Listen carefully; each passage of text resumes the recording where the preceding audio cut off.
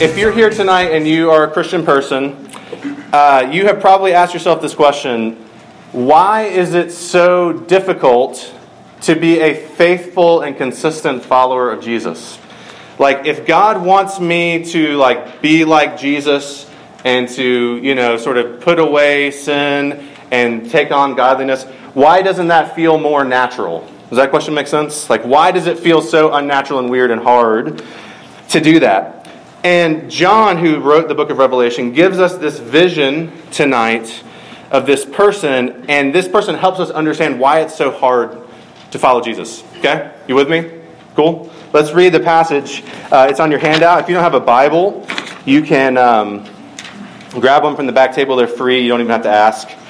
Don't ask, because then it's kind of weird if you do ask. Okay. Revelation 17 and 18, and we're not going to read both chapters just because we'd be here for a long time. So I took a couple passages that sort of give us the gist. So this is the word of the Lord. Then one of the seven angels who had the seven bowls came and said to me, "Come, I will show you the judgment of the great prostitute, who is seated on many waters, with whom the kings of the earth have committed sexual immorality, and with the wine of whose sexual immorality the dwellers on earth have become drunk." And he carried me away in the spirit into a wilderness, and I saw a woman sitting on a scarlet beast that was full of blasphemous names, and it had 7 heads and 10 horns.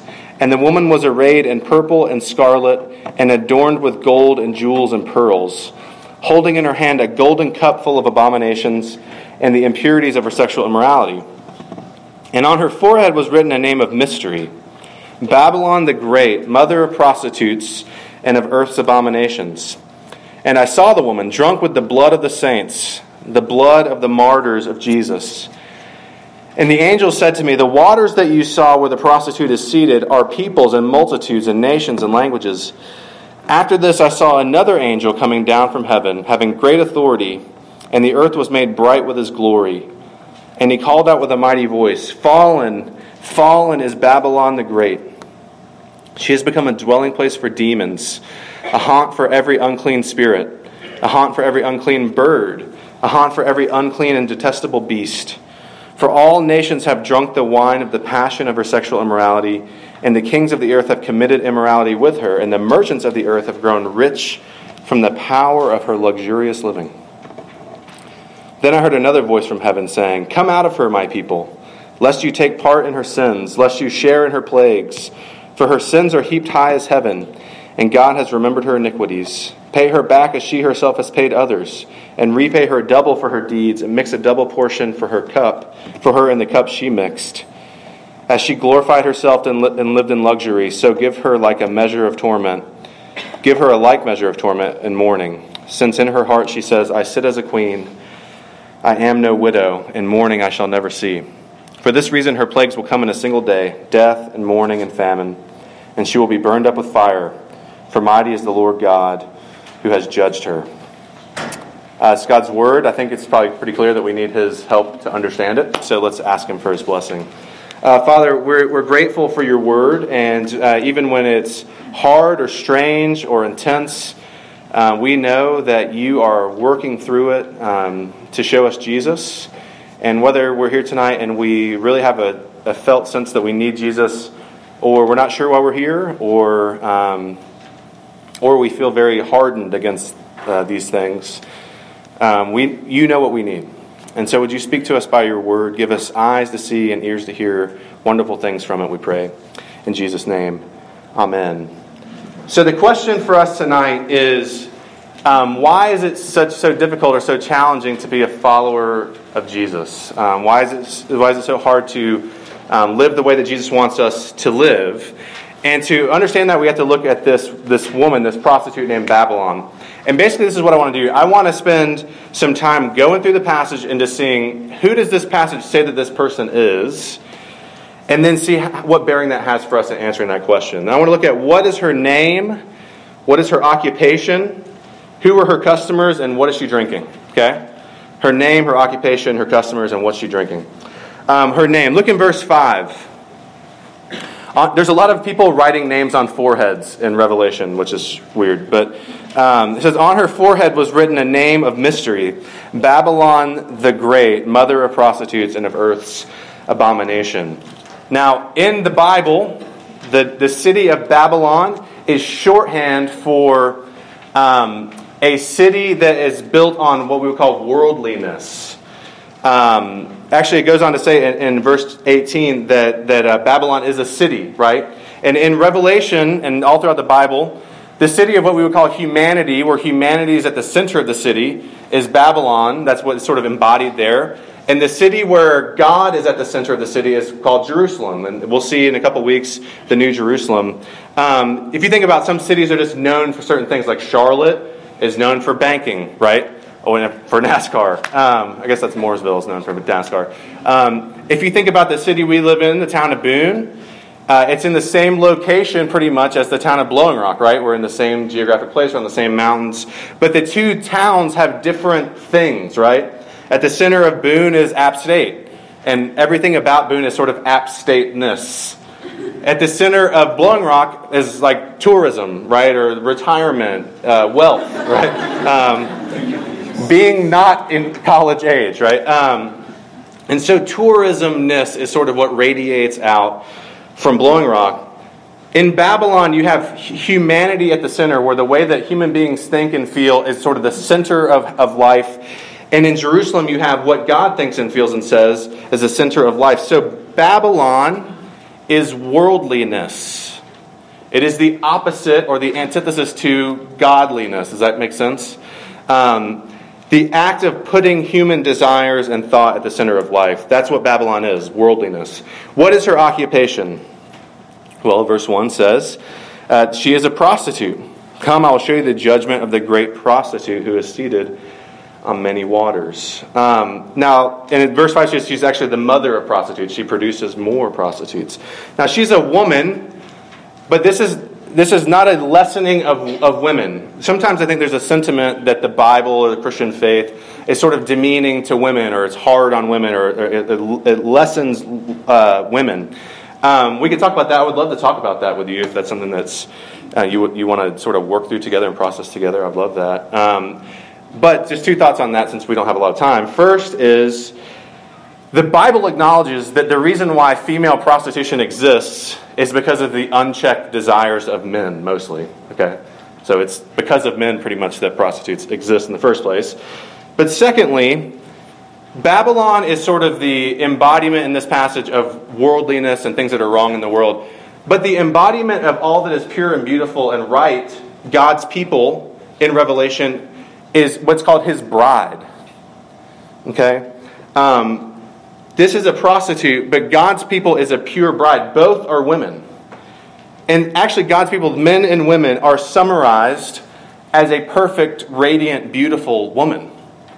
Right? So it's hard to look at this passage and go, this is demeaning women, because actually the climax and where all God's people are going and where we're going to end up and what's beautiful about humanity is that we end up a woman, a bride. It's just food for thought. But she's a prostitute with whom the kings of the world have committed sexual immorality, it says. And reading through this passage, there's a lot of the word sexual immorality, which is not a word that we use a lot, just out on campus, I don't think. Maybe we should more. I don't know. Why is God so emphatic in Revelation, and actually throughout the Bible, about what we do with our sex, about what we do with our sexuality? Why is this such a sticking point? Almost every time the Bible talks about sin, it will mention sex, like sexual immorality as part of that, the misuse of sex. The reason why the Bible is so emphatic about sex is not because God is anti-sex. Actually, the reason why the Bible is so emphatic about sexuality is because God is so pro-sex. Like sex is such a good thing in God's economy that the misuse of it is very upsetting to him. Some of the best language we have in the Bible about what does it look like for us to relate to God is highly sexual, very intimate sexual language. If you don't believe me, go home tonight and read the book of Song of Solomon, or Song of Songs, as sometimes it's called in the Bible, which is it's a love poem, a very sexual love poem between newlyweds. And it's supposed to be a metaphor for our relationship with God, that he desires this deep intimacy with his people. It is precisely because sex is good, not evil, that God is so emphatic about how we use sex. God is not some aloof judge that just wants to tell you that you can't have all this kinds of sex that you want. But he's actually a passionate lover who has created sex as such a good thing that is supposed to show us how he relates to us and to help teach our hearts about his love. That's what sex is. And Babylon, this prostitute, she comes in and she taps into that desire. The desire that we all have sexually, it comes from our desire to be connected to God. And she's very enticing. Look in verse 4. The woman was arrayed in purple and scarlet and adorned with gold and jewels and pearls. She's not repulsive. She's not... Sometimes if you drive through a city and you see prostitutes at work, you say, this is not super enticing. They're obviously living a very difficult life. This woman is beautiful and sensual. And because she wants to arouse the passions of the people that she's interacting with. And she says, here, take pleasure. I'm good. I'm right. I smell good. I look good. Come lay with me. And anywhere throughout the world where there's prostitution, whether it's seen as good or evil, engaging in prostitution always involves some kind of high-risk behavior, right? Things that you wouldn't normally do. So Babylon is a prostitute. She wants us to come and take pleasure for ourselves in worldliness. Who were her customers? Look in verse 15. We're just building a summary here, and we'll bring it down to us in a second. The angel said to me, the waters that you saw where the prostitute is seated are peoples and multitudes and nations and languages. Basically all that means is this prostitute's customers are all people throughout, not just in America, not just in the Middle East or somewhere far away, but all people throughout all time have been seduced by worldliness, religious people and non-religious people. And what's she drinking? Of course, because that's what you need to know. They always say, from my home state, if you're from Macon, Georgia, they ask, where do you go to church? And if you're from Savannah, Georgia, they ask, what are you drinking? Right? Which is what's beautiful about Savannah. And anyway, take that for what you will. Look in verse 4. What's she drinking? She's holding in her hand a golden cup full of abominations and the impurities of her sexual immorality. She has a drink, and in verse 2 says that the kings of the earth who have committed sexuality, they become drunk on her wine. It's this beautiful golden cup, but it's full of sexual immorality and abominations, and people become drunk on it. Why does she want people to become drunk on it? When you're drunk, anything seems plausible. You may have experienced this yourself, or your friend in the dorm has experienced this and you watch them do it. But when you're drunk, nothing really seems that bad. It seems like I could jump that. I could get out of the car while it's still moving a little bit. It all seems sort of funny and it's not a big deal. You know this if you've ever been a designated driver at a party, and your friend is getting ready to go home with this guy, and you're if they were sober, this would literally never, ever be happening. And they're engaging in some significantly high-risk behavior. And when you try to step in and be hey, you probably aren't going to want to have this happen in the morning, they just, when you try to step in and love them, it's you're harshing their buzz. Everything seems fine. It's okay. This is normal. It's fine. Why are you being so weird? Why are you being so intense? And that's what the prostitute of Babylon is trying to do. She's trying to say, this sexual immorality and this luxurious living that she's talking about are normal. Okay, this is where we're starting to come down from the heights down to where this meets us. She's saying it's normal to seek pleasure. And it is normal to seek comfort. And it's not a big deal, and you deserve it. Come, lay with me, take pleasure. I experienced this when I was a freshman, and I moved into my dorm, and then 3 days later, I wasn't a Christian, and so this stuff theoretically wouldn't have bothered me. But I remember coming back from class, my second day of class, and my roommate and 6 other dudes from our floor were this was in the sort of the early days of internet porn, and they were all huddled around the computer, watching hardcore porn. And I just walked in hey, put my bag down. And I was like, just these dudes, like they don't even really know each other. They're just like all around, like smiling, like with their arms around each other's shoulders. And I was just thinking like, maybe, I don't know if you've had that experience. It feels like porn is much more like individualized now. Like, and I just thought to myself in that moment, like, this is really weird.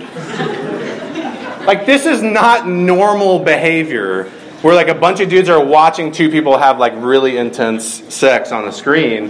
This is not something that like we should be sharing like in a really casual, I just met you, let's watch porn kind of way.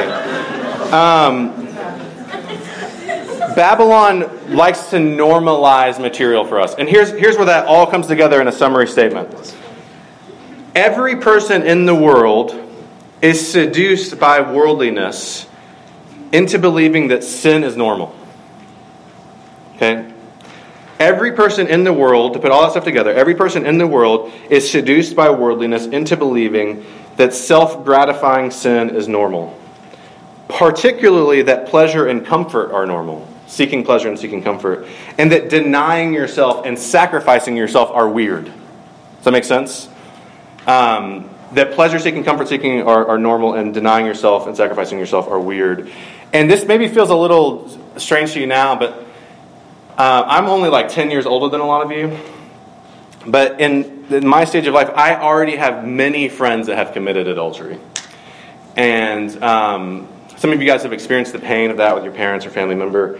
And this is someone that's like cheated on their husband or on their wife. And every time that I've known someone that has committed adultery, they have said something like, my spouse just is not loving me and giving me what I need anymore.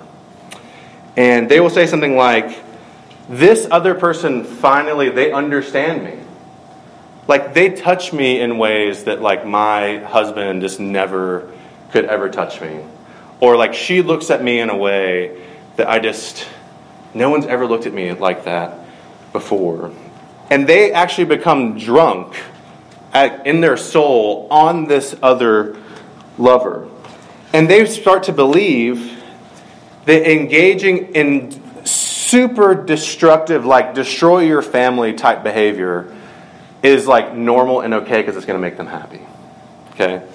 The reason why it is so hard for you and for me to be a faithful follower of Jesus is because you have a spouse and his name is Jesus, and you have another lover. And your heart is torn in two because you can't figure out which one of them is really going to make you happy. And in your bad moments, you think Babylon, worldliness, is going to make you happier than Jesus. So, of course, it's hard. I want you to, like, if you don't leave with anything else, if you're a Christian, I want you to hear, of course, it is extremely difficult to follow Jesus. Because your heart believes other things are going to make you happy. But Jesus, because he is a husband that loves you desperately, calls you back to him. Look at verse 4, the top of the page. Or actually verse 4 on the right side of the page in chapter 18. Then I heard another voice from heaven saying, "Come out of her, my people." Notice that's really intimate, sort of graphic language. Come out of her, my people, lest you take part in her sins. Jesus is saying, leave that lover and come back to me. And let me love you. Let me take care of you. And the question for us is, how do you even do that? How do you begin to say, the things of the world that are enticing me to get comfort and pleasure, I'm going to walk away from that and walk towards Jesus? How do you do that? What I want us to leave with tonight going is I just need to recognize that Babylon isn't who she says that she is. What God wants us to see in this passage is what Babylon is really like.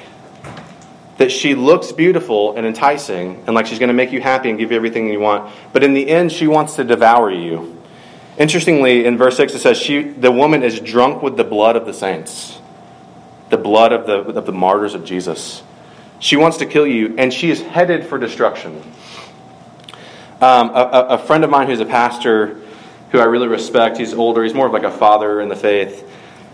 He's told this story several times about a friend of his in his church that he was pastoring He traveled a lot for work. Had a normal family, the sort of a normal American family. And he traveled a lot for work, and he would travel to the East Coast. And when he was there, he began to see a woman on the West Coast. And eventually, he kicked his wife and kids out of the house. And he said, "I'm in love with this woman, and I own this house. Y'all need to get out. I'm going to bring her back home. She's going to live here with me." Kicked his wife and kids out. And my friends, their church, they took in his wife and kids and cared for them. And it's just kind of like, you're hearing that, you're like, dude, like, this must be some, like, amazing person that you're, like, going to just literally throw everything away for her. But after a couple of months, they tried to reach out to him. He was like, "Look, I'm happy, finally." After a couple of months, this dude calls up my friend, this pastor, and says, "Look, I made a huge mistake." It's like, okay, well, that would have been helpful like a couple months ago to sort of see that coming. And he goes, I can't get rid of this person. Like, I've asked her to leave, she won't leave. So my friend pastor goes over, like, what's he going to do, right? He goes over there. The guy meets him on the front lawn. He says, "She's in the basement." He goes down to the basement. This woman that he'd flown over to live with him is sitting a foot from the TV, watching cartoons with zero clothing on, eating SpaghettiOs out of the can, cold, and drinking straight from a fifth of Jack Daniels. Okay. When this guy, this is a true story.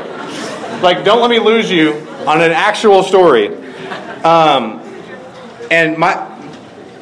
When this guy, it took it getting to this point for this guy to look and realize, I got everything I wanted, and it is not good. He couldn't see the relationship for what it really was. And my question for you is, do you have enough distance from what you do every day of your life to realize that it is not going to fulfill you or give you the happiness that you think it's going to? That actually it's going to kill you, and it's going to destroy everything. Just think about pleasure. Pleasure is great. God's made the world, it made you as a person that can receive pleasure, and that's a beautiful thing. But pleasure that's only for yourself destroys pleasure. And I said this last week in kind of an awkward way, sorry about that. Self-gratification is the great killer of sex. If you're getting sex so that you can feel good, it destroys sex because sex is mutual delighting in another person. It's two people delighting together. Having sex just for your self-gratification will kill a marriage. Getting stuff just for yourself, like acquiring an object just for yourself, destroys the enjoyment of that object because it gets boring, because it's just for you. A wonderful meal that you prepare or you pick up that's just what you want, but it's just for you, might be nice every once in a while, but you diminish the enjoyment of that meal when it's just for you because there's no one to share it with. Does that make sense? All the blessings of this amazing and beautiful world exist to be mutually enjoyed with another. This is what they were created for. The world and the things of this world are not to be looked at, but looked through, to see the God who is beautiful that's behind them. The thing that your heart really wants is what's behind that sex, what's behind that meal, what's behind that thing that you just bought. And St. Augustine said, "Our hearts are restless, O Lord, until they find their rest in Thee." When you are seeking pleasure, it's always restless until you find the God who created that pleasure. Everything God has made beautiful is to draw you near to the enjoyment of Him and to delight with Him. Pleasure for self destroys pleasure, but pleasure taken in God and shared with your neighbor gives life. And then comfort. So that's pleasure to comfort. This would be a little uncomfortable, I think. That's okay. When's the last time that loving one of your friends really cost you something? And wasn't merely a way for you to have a comfortable relationship? I was just talking with somebody the other night and saying, like, until you really get into a fight and have to exercise forgiveness, you're not really friends. But I'm guilty of this too, but some of you spend a lot of effort with your friends who aren't Christians trying to convince them that you aren't whatever negative stereotype they have about Christians. Like, you spend like almost all your time convincing your non-Christian friends, I'm not like those kinds of Christians that believe those kinds of things. So what really happens is you just end up agreeing with them a lot and being like, yeah, I agree with you. And then when there comes a point of like, I can't agree with that, you just get super awkwardly quiet and don't say anything. Number one, they can tell, just FYI, they know that suddenly you aren't super passionate about what they were talking about. And number two, that means that the relationship is for you and not for them. Because what you're trying to get from that relationship is just for that person to tell you that you're the right kind of Christian. If you're a follower of Jesus, this is hard for me to say, so bear with me. Are you passionate about the issues that your non-Christian friends are passionate about? Because the Bible has given you this strong conviction, like something like poverty or the oppressed or race, are you passionate about that because the Bible has pushed you to that conviction and you can share it with someone that's not a Christian? Or are you passionate about it to gain some cultural and relational capital with that person? Because what you really want is the respect and acceptance of your peers. Look, it's uncomfortable to share Jesus with a person that doesn't know Jesus. Like, that is awkward and feels super weird sometimes. Just like it's uncomfortable to tell your friend, like, if you were sober and you could see, you would never go home with him. But you knowing that where she's headed, you know what, if she wasn't drunk, she wouldn't do that. And you're just calling her home. Like, just come home. It'll be better. And conversely, maybe you're like the follower of Jesus, that you like avoid meaningful relationships with people that aren't Christians and they're outside your bubble because you know they're going to challenge you and challenge the things that you believe about the Bible and about Jesus and about how to live your life. Because on this campus, you either fall into the Christians who keep their distance from all the sinful people, or the Christians who are trying to convince everyone else that they're really just like them plus Jesus. Both are just trying really hard to create comfort, and both are withholding love from the other person. Like, you're withholding meaningful love and care for them because it's about you. And my question is, where are our self-sacrificing, self-denying lovers of God and neighbor? I want to be that with you. I want to learn with you how to deny myself and sacrifice myself for my neighbor on this campus and because I love God. What would it look like for you to stop loving the world and actually start loving your roommate? To stop loving your professor accepting you and actually to start loving your professor. Or the awkward person on your floor that's like mysteriously not included in the group me. Look, it's like, I have to put that guy on my group me now. Look, when you draw close to Jesus, you might think that you're going to like start hating people or push people away. But God created the world very good, and people are the center of that. So the closer you draw to Jesus, actually the more you will be able to properly enjoy the things of the world and enjoy the people that you know. C.S. Lewis puts it like this. If you read history, you will find that the Christians who did the most for the present world were just those who thought the most of the next. It is since Christians have largely ceased to think of the other world, they've become so ineffective at this. Aim at heaven and you will get earth thrown in. Aim at earth and you will get neither. Aim at Jesus, loving Jesus and loving your neighbor, and you will get Jesus and your neighbor. And all the beautiful good things in the world. Worldliness promises happiness, but it's heading for destruction and wants to take you with it. Jesus, however, went to destruction on the cross to rescue you from Babylon. My friend, he's standing in the basement with this woman in this incredibly awkward moment.